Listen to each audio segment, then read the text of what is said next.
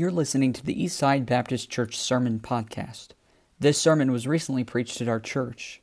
We want to encourage you to visit our website at eastsidesf.com.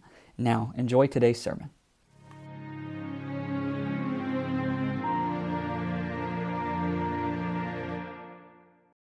Amen. Well, good evening. Grateful to be able to preach tonight while Pastor is out. Please do continue to keep him in prayer. I know that I don't even know how many times he's probably gone down to Oklahoma at this point since he's been here, but I certainly don't take for granted the safety that comes with doing long trips. Brother Samuel and I have taken enough trips to Tennessee to know that there are plenty of things that could go wrong on trips that last longer than 2 hours. So just be sure to keep him and his family in their prayers as they head back. I've had plenty of people ask me, am I nervous to preach? And the answer is always. Especially when you're being recorded and everything that you say is going to exist forever somewhere on the internet.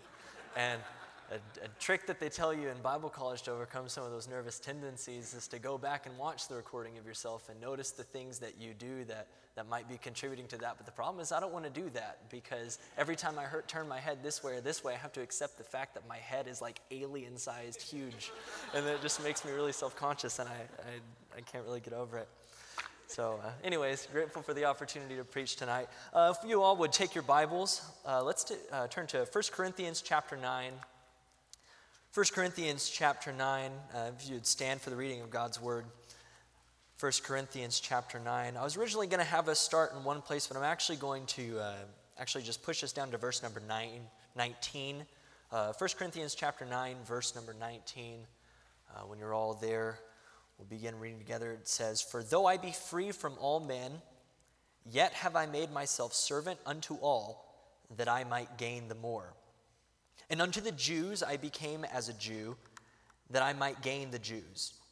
To them that are under the law, as under the law, that I might gain them that are under the law. To them that are without law, as without law, being not without law to God, but under the law to Christ, that I might gain them that are without law. To the weak became I as weak, that I might gain the weak.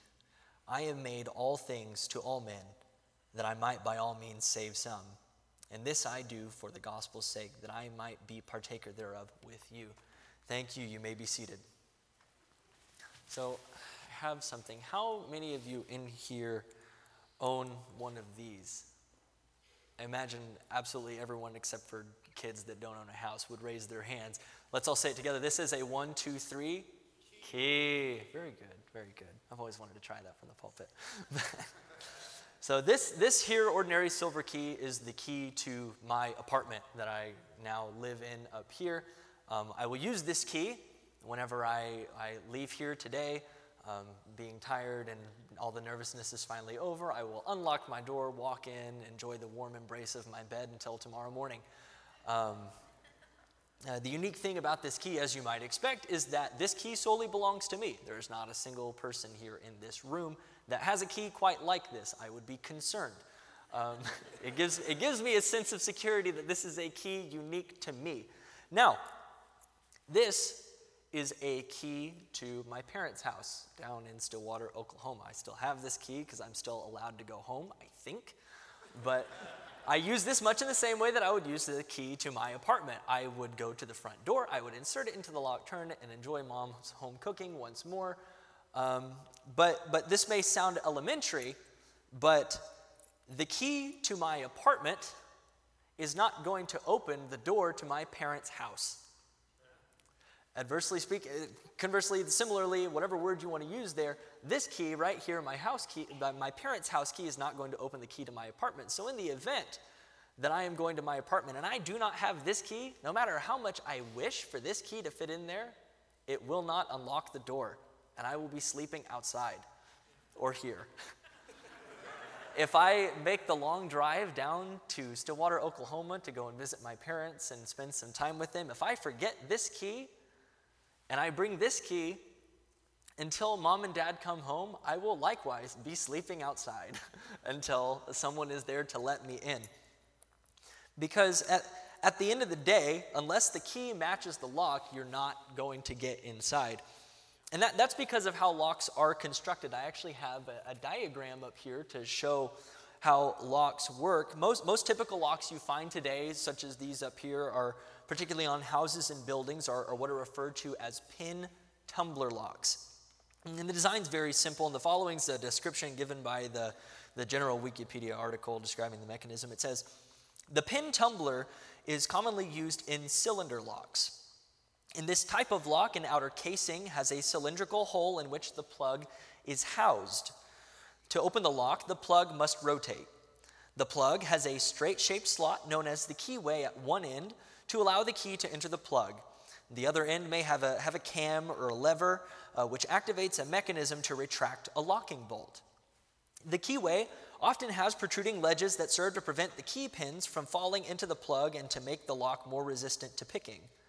A series of holes, typically 5 or 6 of them, are drilled vertically into the plug. You can see up there those 5 little pins, both the blue and the red ones are going to be your key pins. They're called key pins.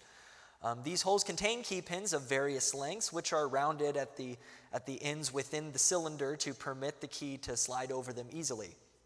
Above each key is a corresponding set of driver pins, which are spring-loaded. So the red ones would be considered the key pins, and the blue ones the driver pins, which have the strings attached to them.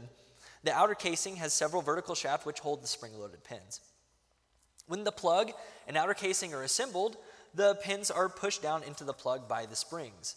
Now, the point where the plug and cylinder meet is called the shear point. With a key properly cut and inserted into the groove on the end of the plugs, the pins will rise, causing them to align exactly at the shear point. You can see up here in the diagram that when that key is entered in, all of the key pins are of differing lengths and correspond with the dips in the key. And with the key being inserted in there correctly, it lines up where the driving pins and the key pins separate at what they call the shear point. That lets you turn the lock and unlock the mechanism and thus open the door and enjoy the warmth of your own bed. So this is all to say thank you that the illustration is good. Without the right key, a lock is not going to open.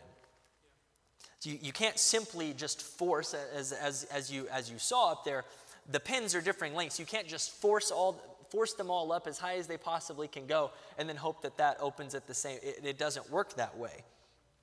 The lock isn't going to turn unless every individual pin has been raised to the shear point, to its proper position, and only in that instance, when all of the pins are properly aligned, is when you are going to have access to whatever's behind the lock. Now I thought of the illustration to think about it this way. People are kind of like locks too, aren't they? Every single lock is different. It has a unique key that goes within it in order to gain access to whatever is beyond the lock. But people are like locks. Each and every one of us have our key pins. They're those individual points that we have to reach in order for something to gain access to our innermost being, so to speak. And I don't want to sound like I'm over spiritualizing something, but in that way, I think you could agree. People are like locks. Each and every one of us are different. Trying to reach people with the gospel and bringing someone to accept Jesus Christ as into their heart is a process that follows quite similarly to putting a key inside of a lock. And we know that. And Paul knew that, and the Corinthians needed to know that. And so tonight we're actually going to look at Paul's mindset concerning how he ministered to people with the gospel. And before we get to where we started reading tonight, I do want to provide a little bit of background that this, where we started, is a point that Paul's kind of built up to.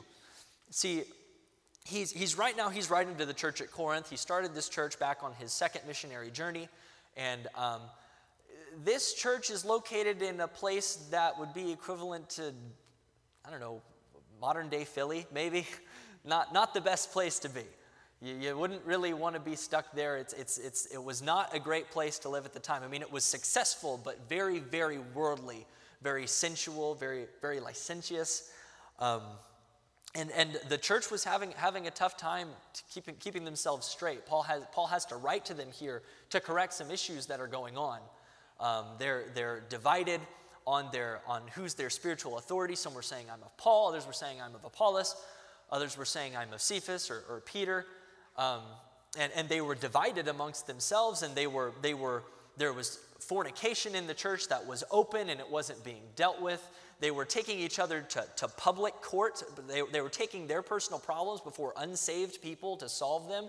And all this, what this was doing, not only was it causing disunity in the church, but it was affecting their testimony in the community. It was affecting what the people of Corinth thought of the believers that were there. And so Paul has to take some corrective measures here in order to make sure that their testimony remains intact so they can continue to minister to people.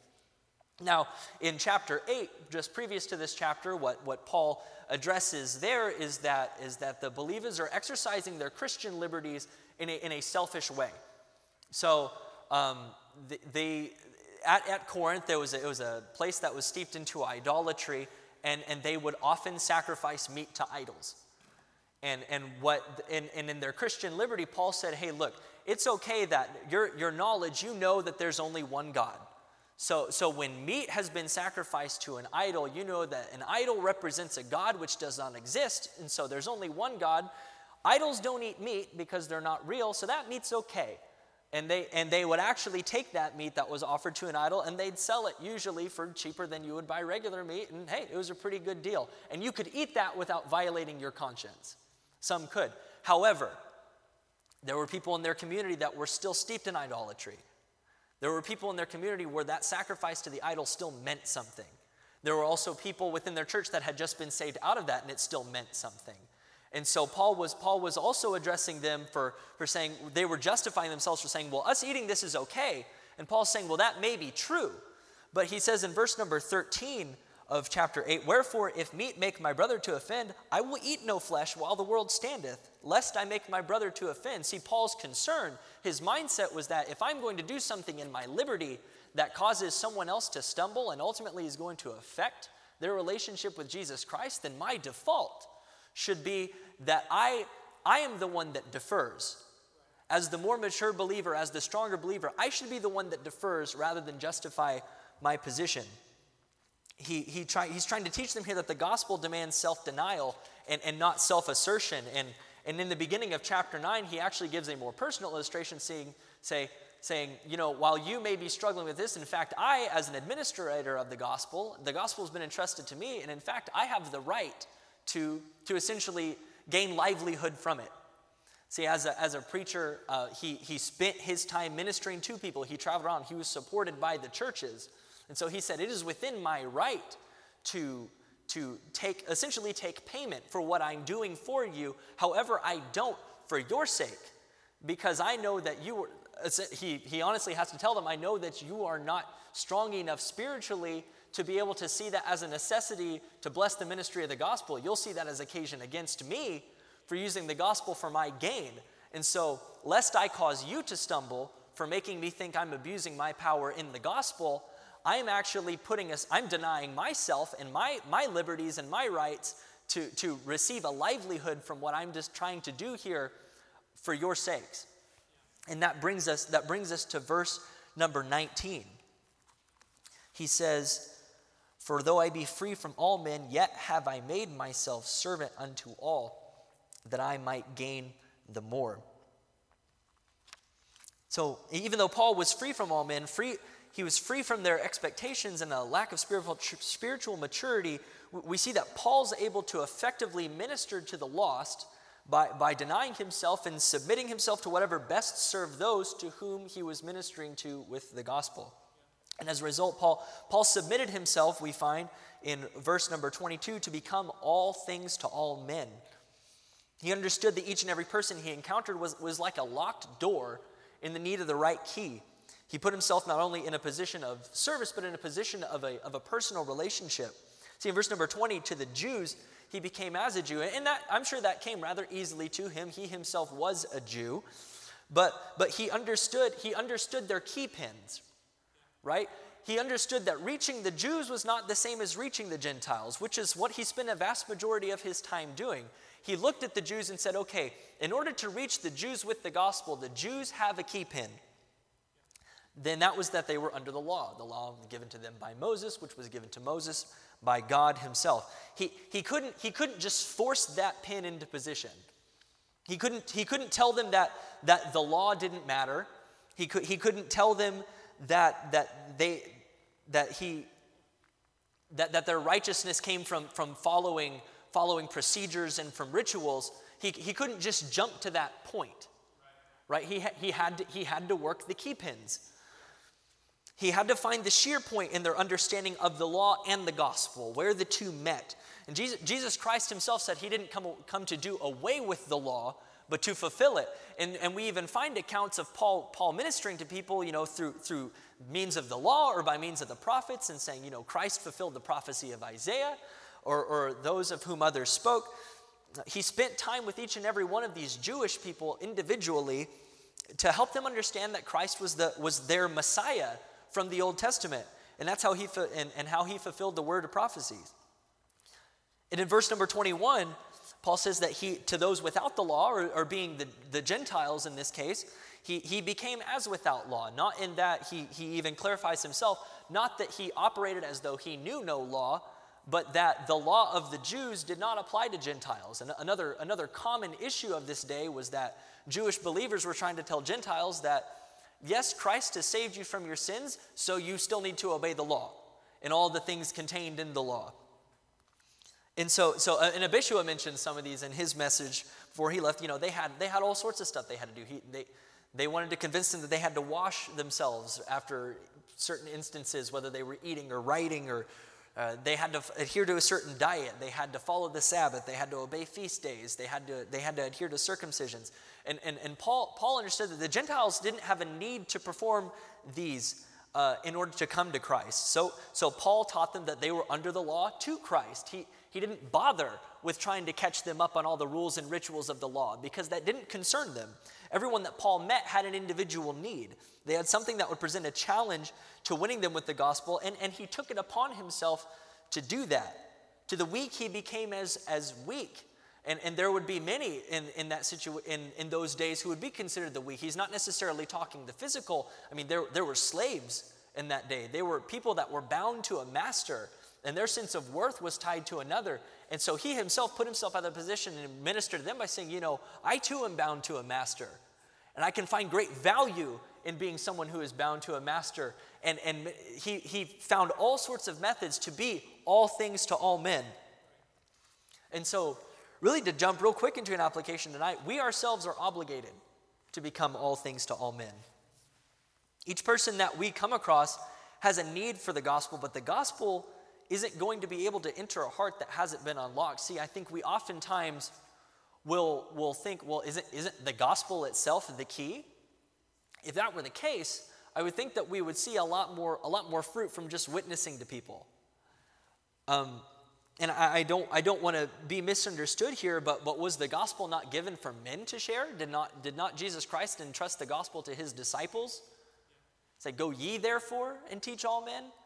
I think it would be more accurate to say that rather than the gospel being the key, that Christ intended for us to be the key in order to open the hearts of people who have a need of the gospel, so that way they open the door to their heart and let him in. There's a term tonight that you may have heard of, and it's called pre-evangelism. I know it's maybe not popular, or it might be a more theological term that gets thrown around in Bible college, but pre-evangelism. It's a term that came into use, and what that describes is the process by which someone comes to be ready to receive the gospel. And there could be things that prevent the door to the heart from opening. Jesus Christ used the illustration of the sower and the seed, and how he threw the seed of the gospel in different types of ground. Sometimes the ground needs to be worked before a seed's going to take. And we have a responsibility to work that ground. The key to opening someone's heart to the gospel lies in our investment. Each and every person that we meet has key pins in their lock that need to be addressed on an individual needs basis. And what the gospel should do is motivate us to deny ourselves and submit to whatever best serves those to whom we are ministering, so that we can reach them with the gospel. And the gospel reaches all kinds of people because someone took the time to address the needs of each one. And I think we all could probably get up here and give our testimony tonight, and we would understand very quickly that not everyone is saved under the same circumstances. I know some you'll meet, like Brother Samuel and I, who grew up in church. How we came to Christ was from someone having to deal with our keypin of inherited self-righteousness. I think some of you in here could probably understand what I mean by that. As in, I go to the right church. I hear good preaching. I know it's all right. I do all the right things. I look good on the outside. Everything's going great. I don't do bad things. And no matter what, I know God loves me. That's a key pin.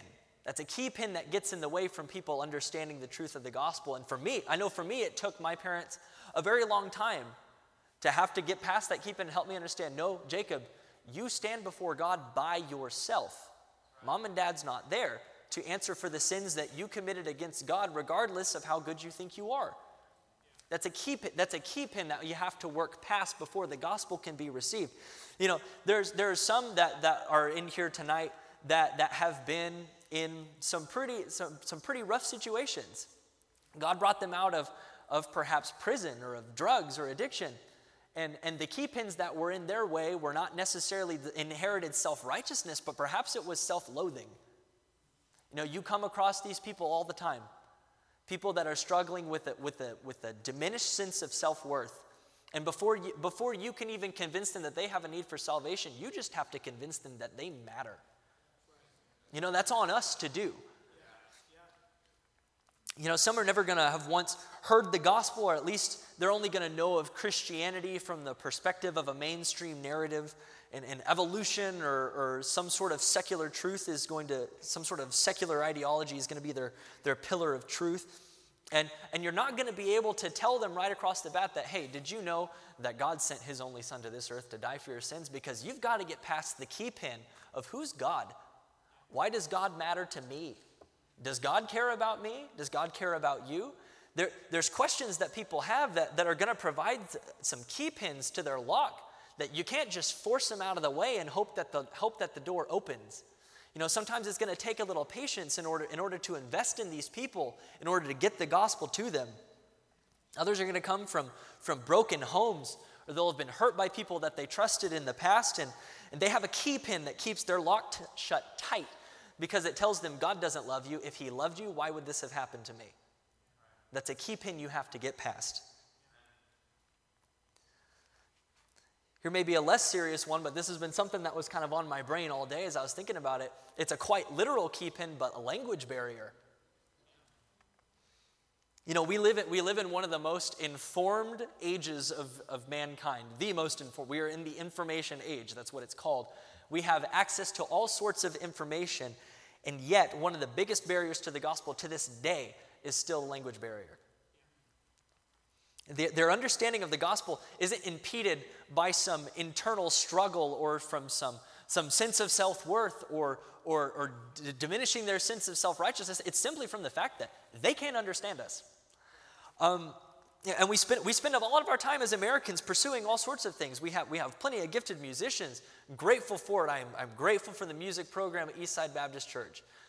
There's people that pursue academic achievement. There's people that pursue intellect and being able to be highly researched and have access to all sorts of knowledge. Or there's athleticism. There's people who want to accomplish great things or set records or do whatever. Those are all well and good. But we also waste a lot of our time too.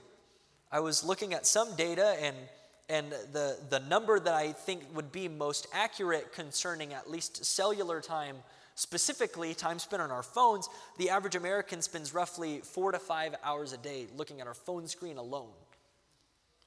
We're browsing content, we're liking posts, and we're scanning articles and informing ourselves about the greatest fad.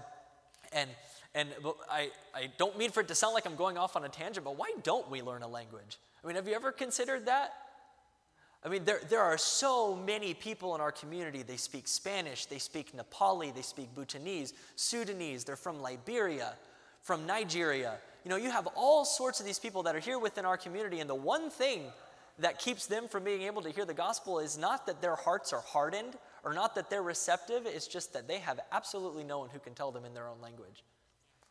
And I think sometimes we restrict that to saying, well, that's for the missionaries to do. That's for them to learn that language and go over there to do that. And we wait for some spiritual tap on the shoulder from God to say, hey, hey, you're the special one that gets to do it.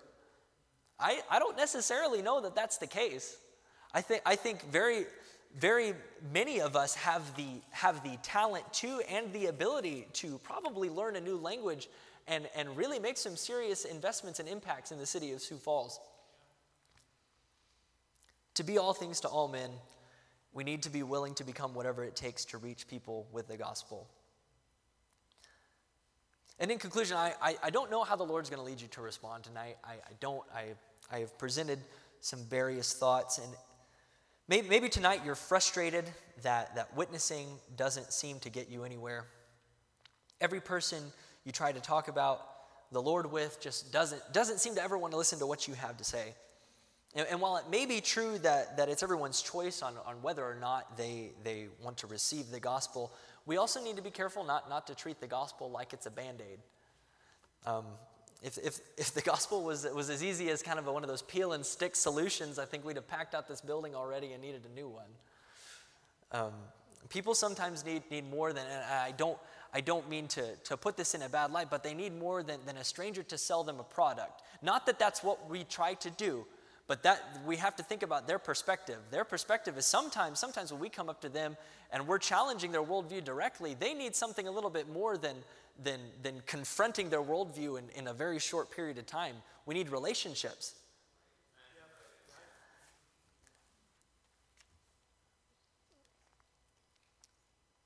We have to deal with the key pins one by one until the door to their heart is open to Christ, whom they will have seen through you and in the investments that you make in them. Maybe you're discouraged that it doesn't seem like the one you're praying for will ever come to know Christ as Savior. And in those moments of discouragement, remember that God will use those who submit themselves to whatever best serves those to whom they're ministering. Whoever becomes all things to all men. You're simply allowing God use you to move the key pins in the lock. And perhaps the Lord has convicted you to find new ways to reach out to others, either through a more concentrated effort at outreach. You know, we do have a church-wide outreach program that is available every Saturday for people to come to. And you have plenty of opportunities to see the different kinds of key pins that we've talked about tonight. Brother Samuel and I were knocking on some doors in a trailer park, and we met an Nepali man. It's another instance of that language barrier. I mean, it was such a distinct barrier between giving him the gospel. He took the track and thought that we were asking him for money. It was quite a shocking thing. I did not expect that to happen in Sioux Falls, South Dakota of the United States of America. Maybe we need to take more time to witness to our coworkers amidst a busy schedule, and you might think, well, it's too embarrassing to give them a gospel at work. Well, maybe that's not where you start. Maybe you start by strengthening that relationship. Maybe you start by inviting them out sometime outside of work. Take them out to coffee. Invest in them. Spend some time with them. Try to identify what are the key pins here that are necessary to put at the shear point. We need to find the shear point in the hearts of people to help them be receptive to the gospel. However the Lord deals with you tonight, let's all stand.